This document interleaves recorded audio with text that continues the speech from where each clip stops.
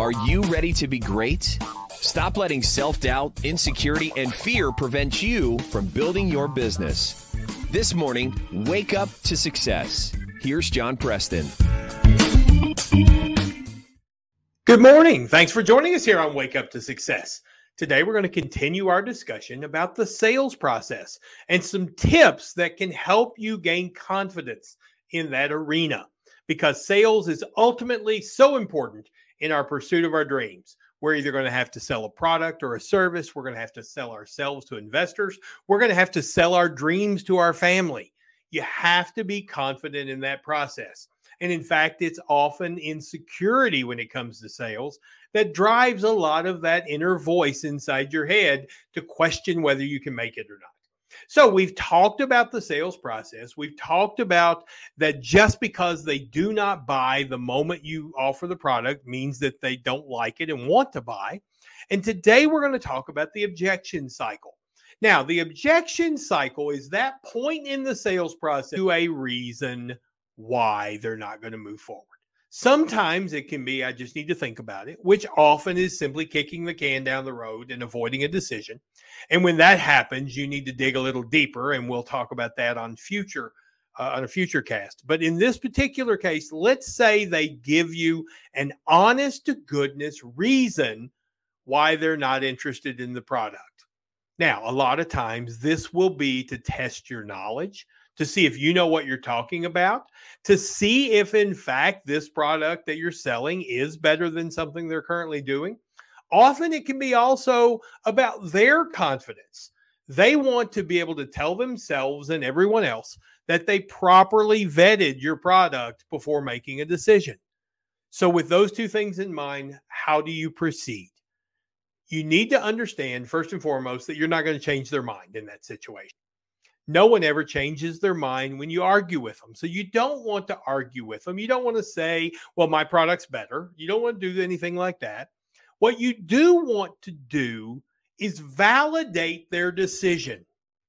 Because what you want to do is you're creating an environment, not for you to change your mind, but for them to change their own mind after receiving additional information.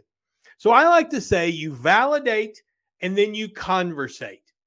When you validate their decision, you need to recognize that whatever they have done in the past involving your goods or services was based on what they thought was best for their situation. So people don't make bad decisions on purpose. So if they're looking down a different path than yours, you need to validate that. Hey, I can see why you would think that.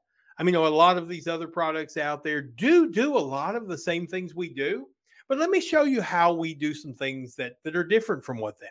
I mean, you want to make sure that they realize you respect whatever decisions they've made in the past.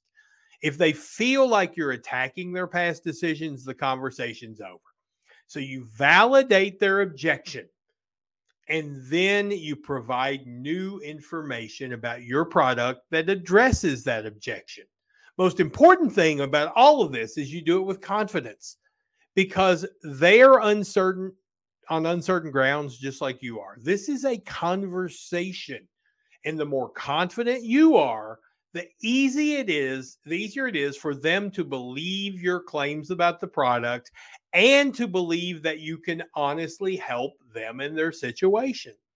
So you first validate, then you conversate with new information or a new perspective on the same information, or in some cases, just re-emphasizing what you've already sold because they might have missed it the first time. And then once you do that, you ask for the sale again. A whole lot, your top salespeople know that more sales are made on the second, third, and fourth time you ask for it than on the first time.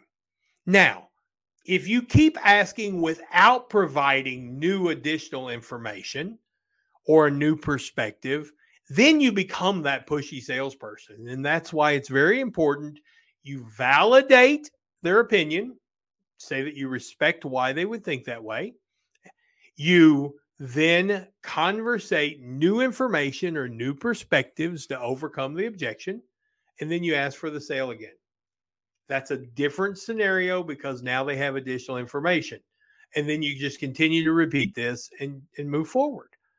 And that's where it comes in. Validate and then conversate. And that will give them a chance to make up their own mind without you being pushy.